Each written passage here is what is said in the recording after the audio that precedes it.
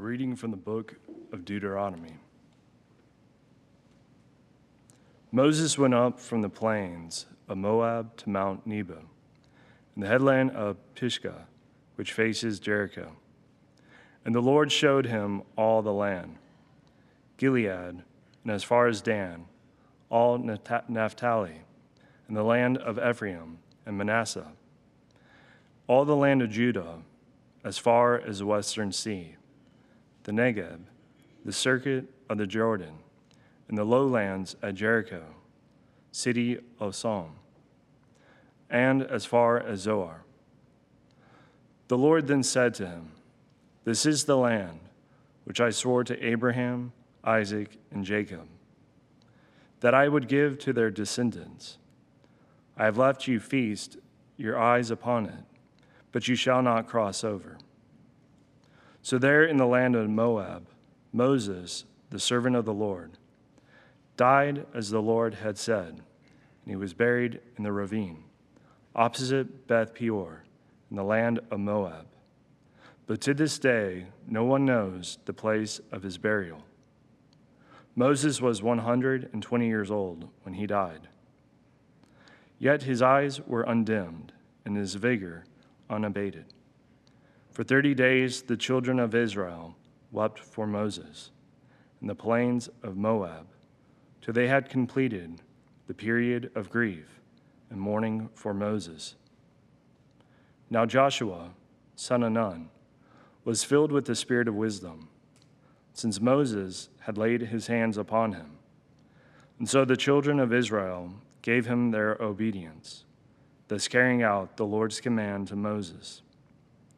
Since then, no prophet has arisen in Israel like Moses, whom the Lord knew face to face.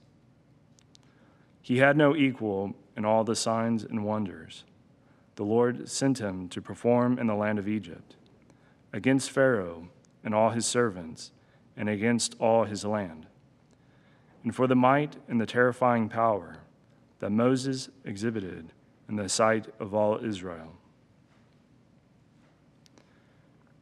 Verbum Domini.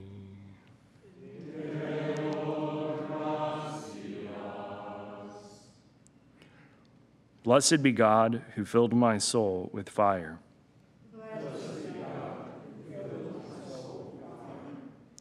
Shout joyfully to God, all the earth. Sing praise to the glory of his name.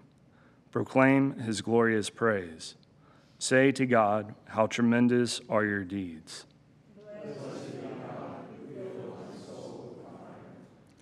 Come and see the works of God, his tremendous deeds among the children of Adam.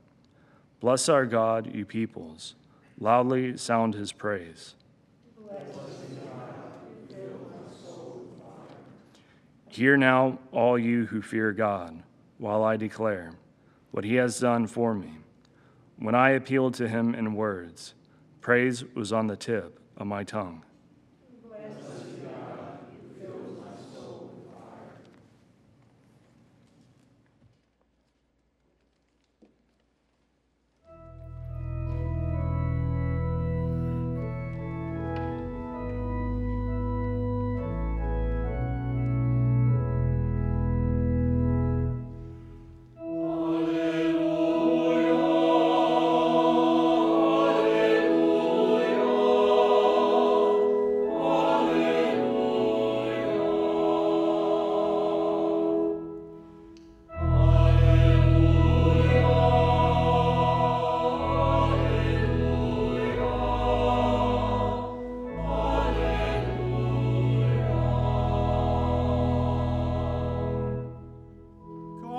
Reconciling the world to himself in Christ, and entrusting to us the message of reconciliation.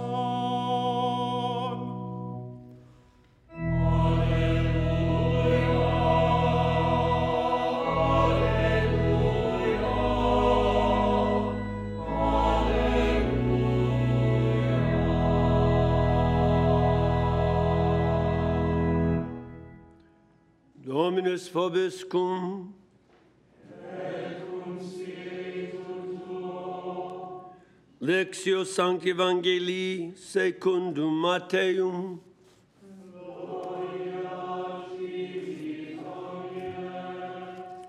Jesus said to his disciples, "If your brother sins against you, go and tell him his fault between you and him alone. If he listens to you, you have won over your brother. If he does not listen, take one or two others along with you, so that every fact may be established on the testimony of 2 or 3 witnesses. If he refuses to listen to them, tell the church. If he refuses to listen even to the church, then treat him as you would a Gentile or a tax collector.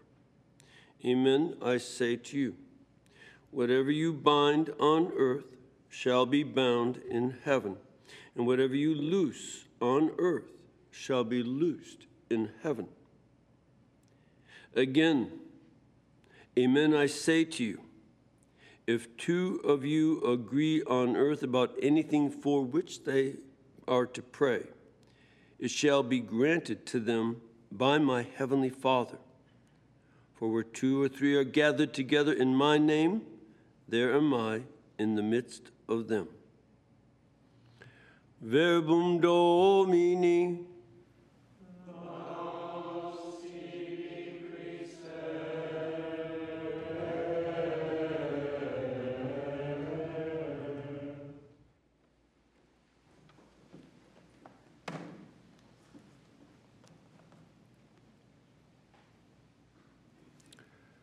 I would just mention briefly, if you ever get a chance to go to the Kingdom of Jordan, there's a town called Madaba, where very famous for its mosaics, especially the oldest map in the world is there in the Church of St. George.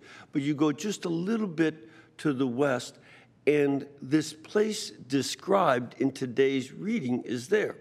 And in fact, there is the Church of St. Moses that we don't have him on the Western calendar, but in the Eastern part of the church, including the Latin Catholics and the other Eastern Christians, there's a feast for St. Moses, and this Church of St. Moses is very old. It goes back to the 4th century, and then was destroyed, and then the 5th century, and then the 6th century.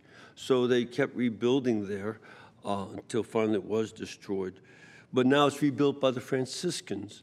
And just as you see here, you can overlook into the Holy Land. It's on this plateau, the Jordanian plateau, overlooking Jericho, the city of palms. You can see it because it's full of palm trees. They're right down below you in Dead Sea, and then you can look up the Jordan Valley to the north.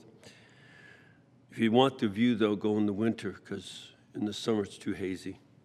But this is something that is also important because Moses had, now again, he's 120. He'd been already walking with the Israelites to get them out of slavery and bringing them into the Sinai and giving them their freedom and bringing them to know our Lord and calling them to put the Lord God at the very center of their community. In fact, when you read the book of Numbers in particular, you see the way that the camp is organized is changed by Moses. Originally, the place where he met God was a tent, and it was outside the camp.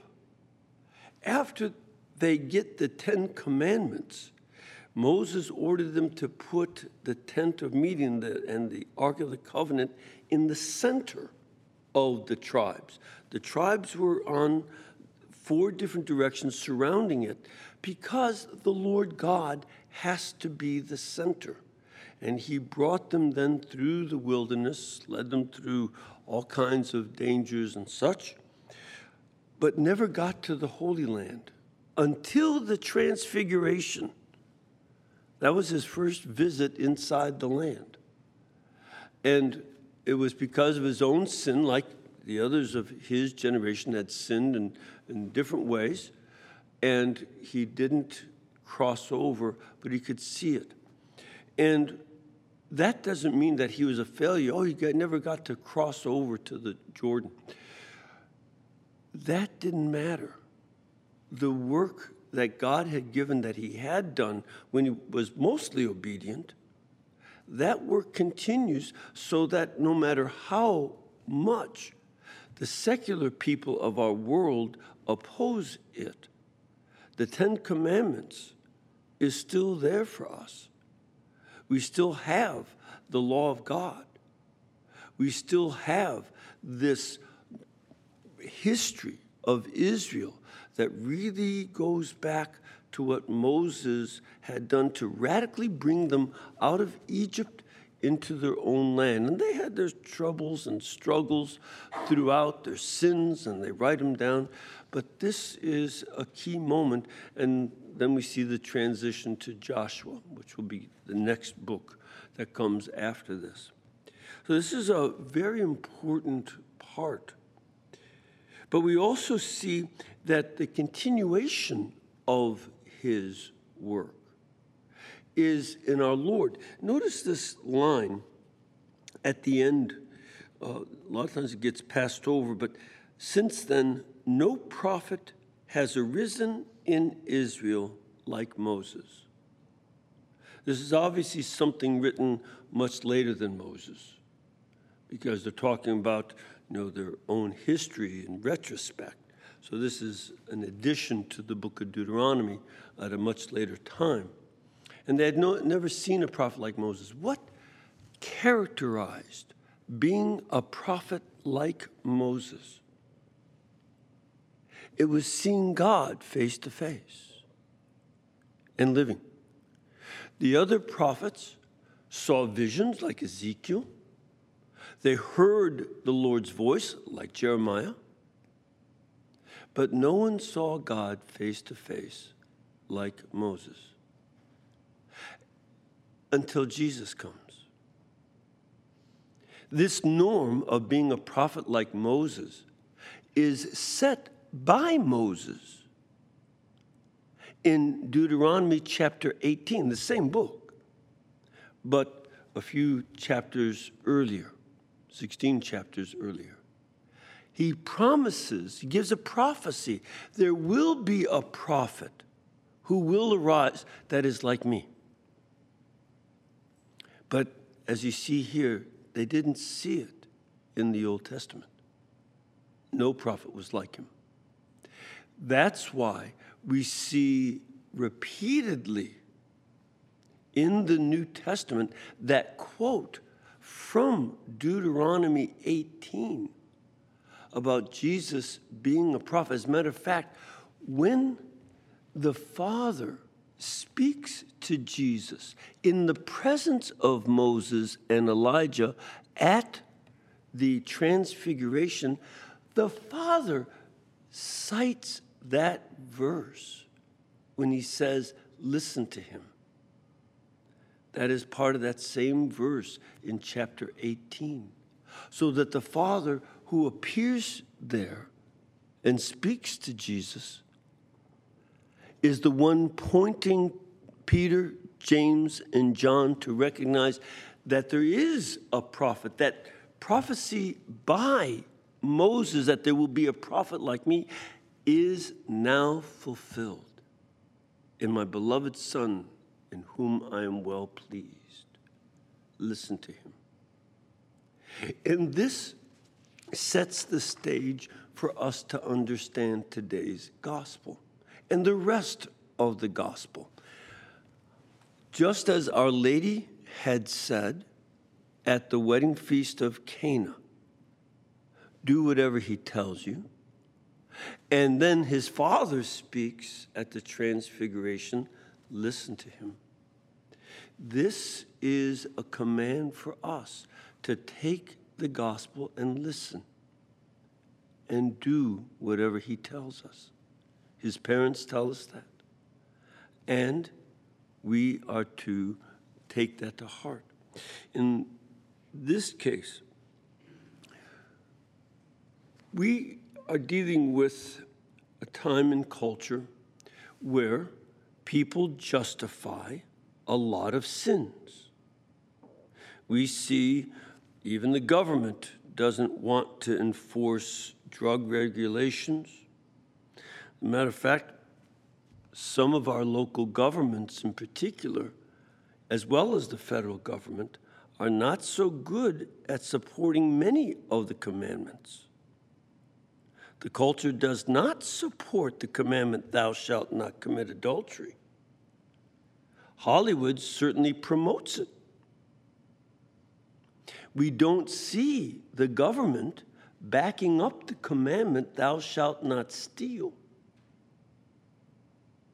As we see people robbing stores and not being charged. And doing it again, they're giving up masks. The police have been noticing this. They're not even putting on masks because nothing will happen to them. And they don't support thou shalt not murder, as we see not only with abortion and with euthanasia, promoted by the government. Then are we surprised when they don't prosecute people who murder adults? And they get let out on not even bail, they're just let out, and then they repeat it. We should be alert that our task in this is not to say, oh my, it's all coming to an end. That's not our job. We're not Chicken Little. That's not in my Bible to be Chicken Little. We're to correct our society. We're to correct the wrong. This is what our Lord commands. If we're going to listen to him, we have to do that. Now, the repost from so many people in our society is, well, don't judge me. This is a dodge. They're right. I can't judge them. I don't know if they're going to heaven or hell for this. That's not my call. Judgment of souls is a management issue, and God is management. But we do have an obligation to correct the sin. I cannot go through life saying that it's okay to sin. The sin is wrong. And we can't let somebody use one saying of our Lord not to judge, taking it out of context for a pretext of error, which is always why people take the Bible out of context. It's always for a pretext of error. And we can't let them use that to mute us when they're doing harm and injustice. And mostly, it's the poor that are suffering. There are a lot of folks who are rich that are suffering in this as well, especially store owners and such. But their workers are getting beaten, and sometimes killed, and they're not the rich. Oftentimes, the very wealthy can protect themselves, but not everybody can. And so we have to call out the wrongdoing. And this is one of the great things about a democratic republic, that we have a voice to correct wrongdoing. And we have to speak up and support the commandments. And notice, we cannot forget that not only was prayer taken out of school and reading scripture, but the 10 Commandments specifically were banned from schools and other public places by the Supreme Court in 1982. They banned it. And then we're surprised when the government doesn't uphold, thou shalt not steal, thou shalt not commit adultery, thou shalt not murder. And need we even bring up bearing false witness, the lies and deception. We just saw a terrible lie, the Catholic news agency report. A lot of the secular news agencies don't bring this up, but the FBI has targeted Catholics who go to Latin Mass and saying that they're potential domestic terrorists. What are they doing? Sending secret messages to Julius Caesar to take over the government? Who are these fools at the leadership of the FBI? And they lied to us, saying it was just in Richmond. No, it's in Richmond. It's in Portland. It's in Los Angeles. And those are the ones we know about so far. Remember back in the time of President Obama, the National Guard in Pennsylvania was warned about Catholics, radical Catholics, in their classes. And so was the Homeland Security Department, warning about Catholics that were against abortion. We have to correct these things. The lies by the director of the FBI about this, and the fact that they're doing these things as false witness, that goes against the commandment of God. And we have to stand up for God's commandments and correct. Now, we have to deal with our own sins. Our own sins have to be corrected.